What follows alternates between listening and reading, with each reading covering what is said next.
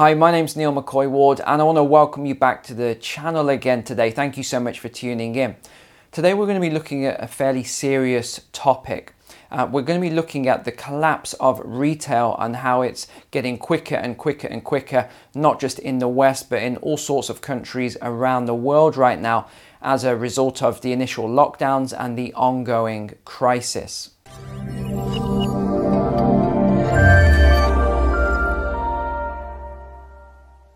I'm going to be making some recommendations for governments to follow later in the video, but the main thing to take away is that if there isn't action taken fairly swiftly, fairly soon, this could result in millions of job losses around the world from the retail sector, hospitality, cafes, restaurants, etc. Small business owners in particular will be hit the hardest.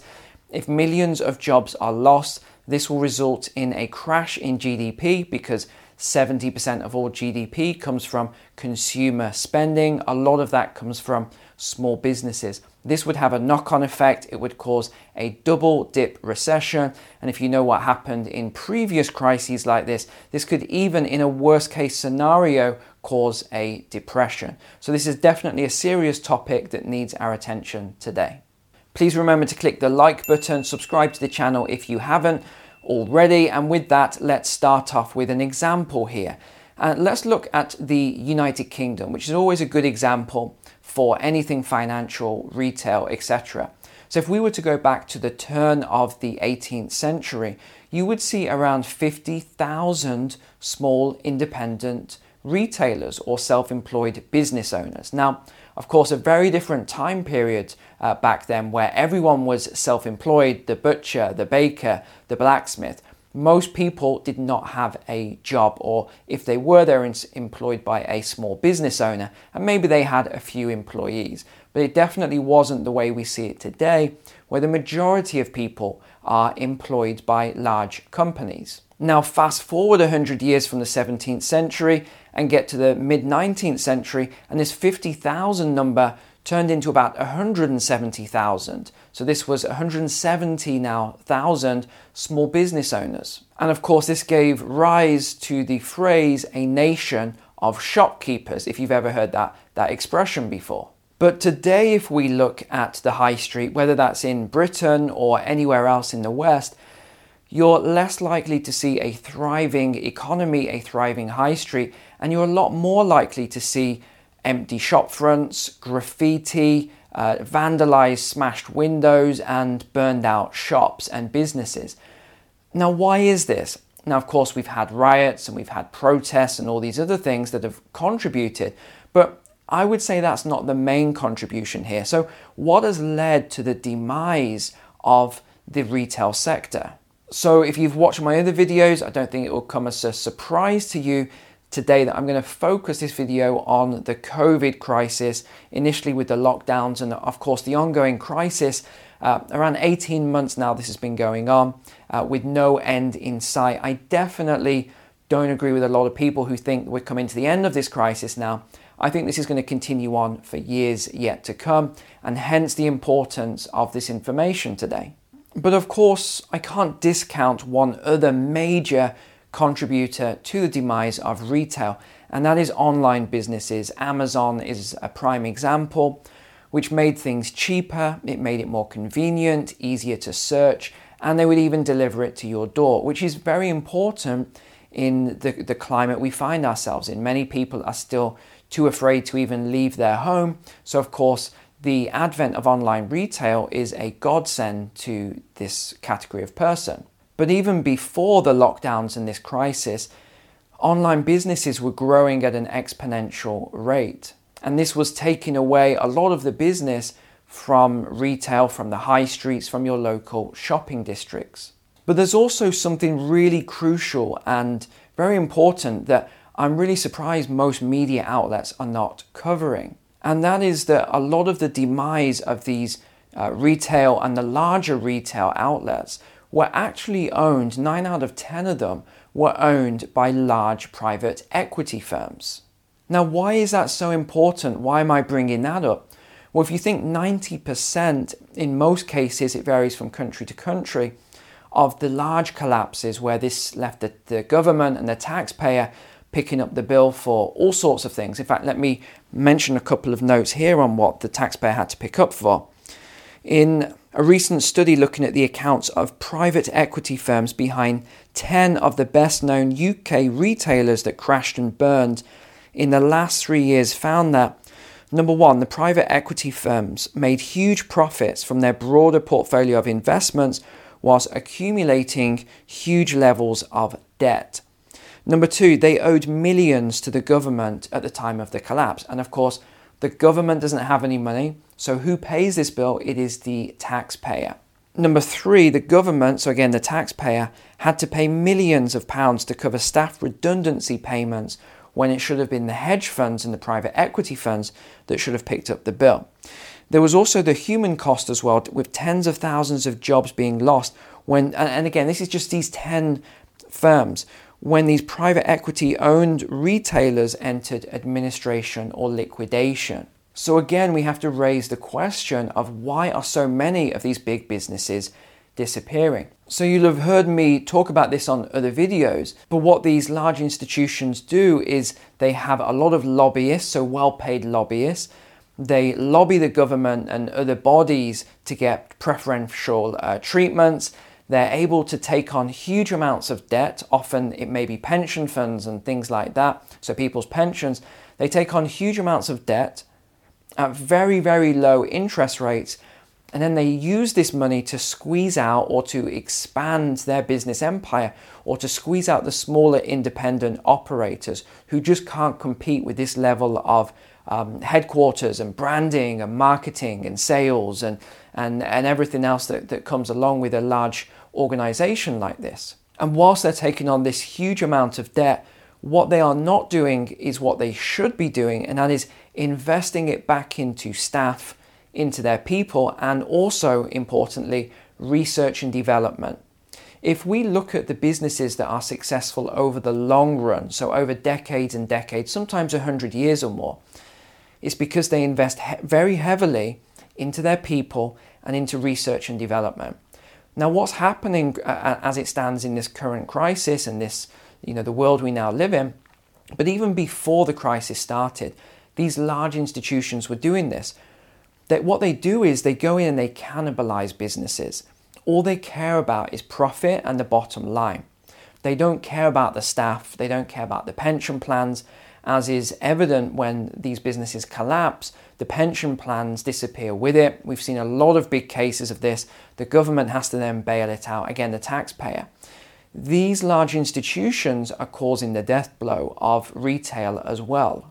Now, a couple more points here. A recent study highlights that small business owner debt has soared to 5 times higher than before COVID than it is current right now. Shops, cafes, hairdressers, beauty salons, restaurants, they are all battling to survive after the recent lockdowns crippled them, because remember, these businesses still have to pay the overheads, but they are not getting an income during this period. Hi, if you're enjoying this video so far, can you do me a quick favor? Please click the like button. Why not subscribe if you haven't already? And leave me a comment. What do you think of these large institutions that are cannibalizing the retail sector? Another survey where a number of these small business owners were asked if they could survive another sustained lockdown of 2 or more months, 80% of them said they would not be able to survive that. They would have to declare bankruptcy. And of course, this is my worry right now. In Australia, so a very large Western country, we're already seeing now another lockdown this late stage in the crisis. My concern with Australia, especially the retail and the businesses, is if they are not able to get out of this lockdown fairly quickly, this will result in more business collapses.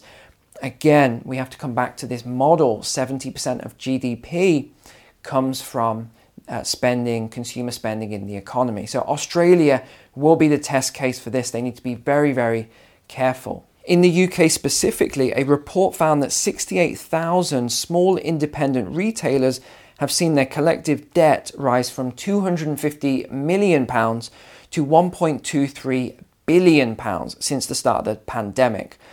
Another 56,000 small independent hospitality, so this is just hospitality, firms have increased their debt level from 190 million to 840 million, while borrowings at 20,000 hair and beauty businesses have rocketed from 50 million to 300 million pounds. This is a crisis just bubbling underneath. Think of it like a volcano.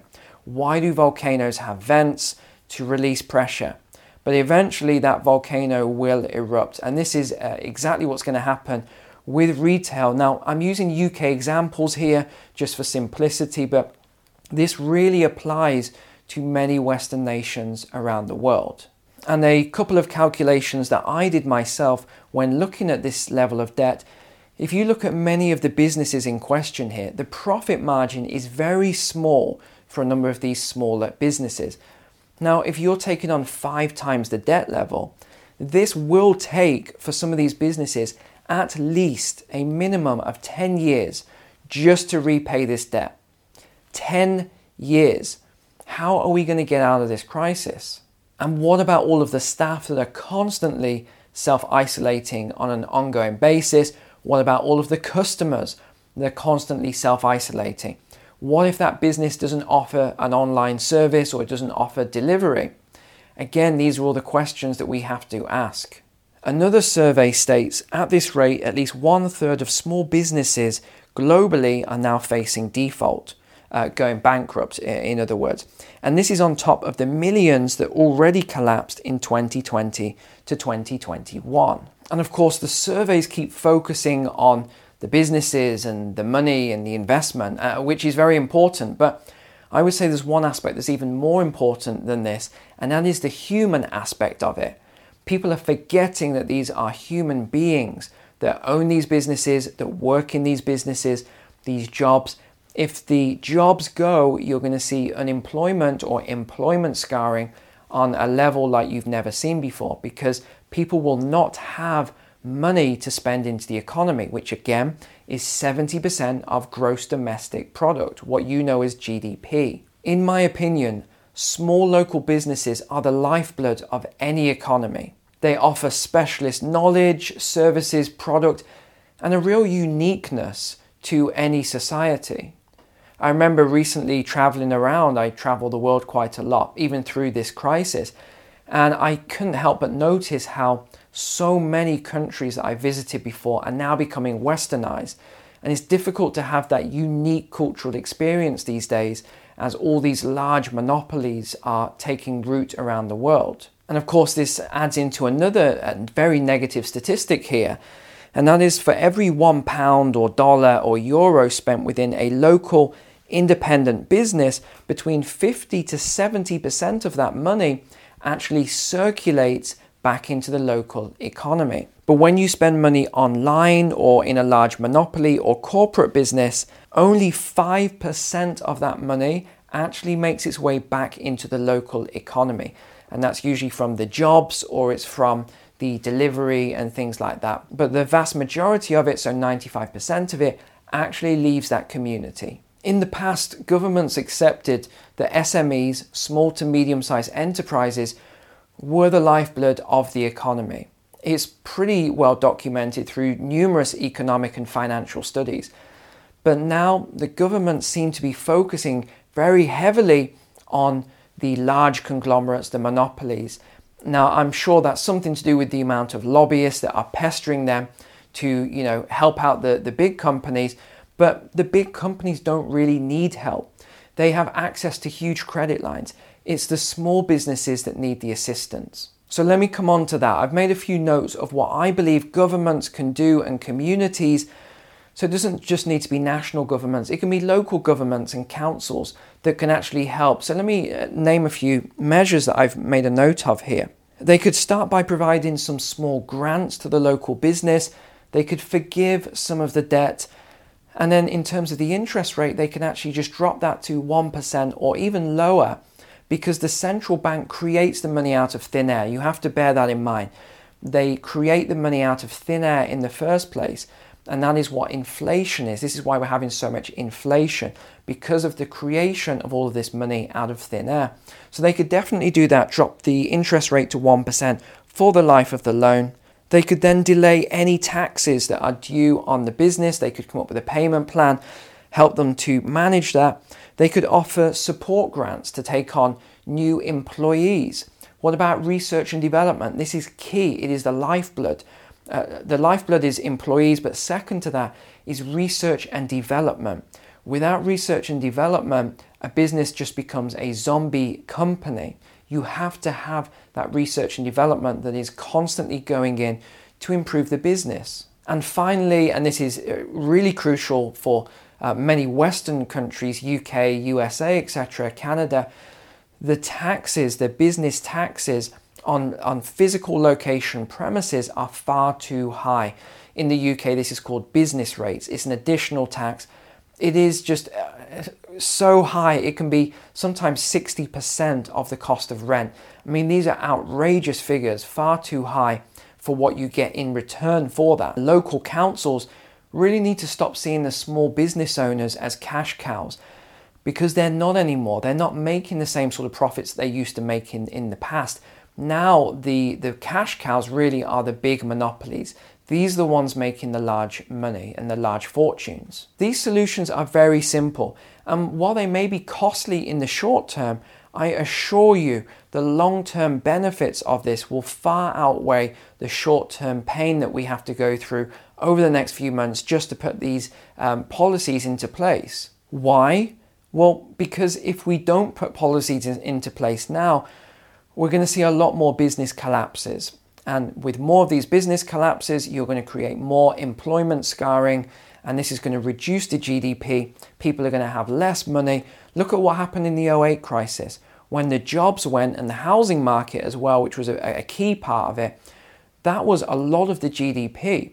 So of course GDP dropped and we had all of these issues and it was prolonged. This results in greater wealth disparity, and we're already seeing it on a level that we've never seen before right now, with the billionaire class just in the last 15 months increasing their net worth by $4 trillion. I mean, this is unheard of. And we all know how history teaches us a lesson here. We know how this ends. Unless things are put into place to take care of this right now, we're going to see some major crises in the future, because these things only resolve themselves in two ways: politically, with new political policies, or it results in violence and riots. These are really the only two solutions here. So as I come in to summarize now then, our governments need to take action now. We simply don't have the luxury of time and waiting around. And although the mainstream media says that businesses are bouncing back and all the bars and cafes and restaurants and all these other things are bouncing back, it is simply not 100% true. They are taking a very small amount and saying this affects the majority, when it really doesn't. I believe we're also overlooking a key season that is coming up, which is the winter season, which is the cold and flu season, which, if we look at what happened last year, I think this could be a ticking time bomb for the current crisis that we are currently in. If this does cause another crisis, this could result in further lockdowns. I really hope it doesn't, but it could result in further lockdowns, and this could be a real death blow to the economy. Further lockdowns would be absolutely devastating to our economy if they happen later on in this year. We are really only just on the borderline of a recovery or a catastrophe. And history teaches us that when we go into double recessions in such a short space of time, these can often lead to depressions. Consumer spending alone will not be enough to dig us out of this current hole that we find ourselves in. If the government do not take further actions right now, this will result in greater business closures and collapses, not just what we've seen in 2020 and 2021, but it will continue right through to 2022 and 2023. So what can we all do then to help this current situation? Firstly, buy local, buy fresh, and buy from these local businesses in your area. Remember, these people are part of your community. Support them, they will support you. Buy local. Only buy from these large monopolies and conglomerates as an absolute last resort where you have no other option. I believe if we follow these principles in the video today, then we will go on to have a much greater success as an economy, as a country, as a world. We need to see less conglomerates and monopolies and more local business owners. Thank you so much for watching today. Again, my name's Neil McCoy Ward. Take care, God bless. I'll see you next time.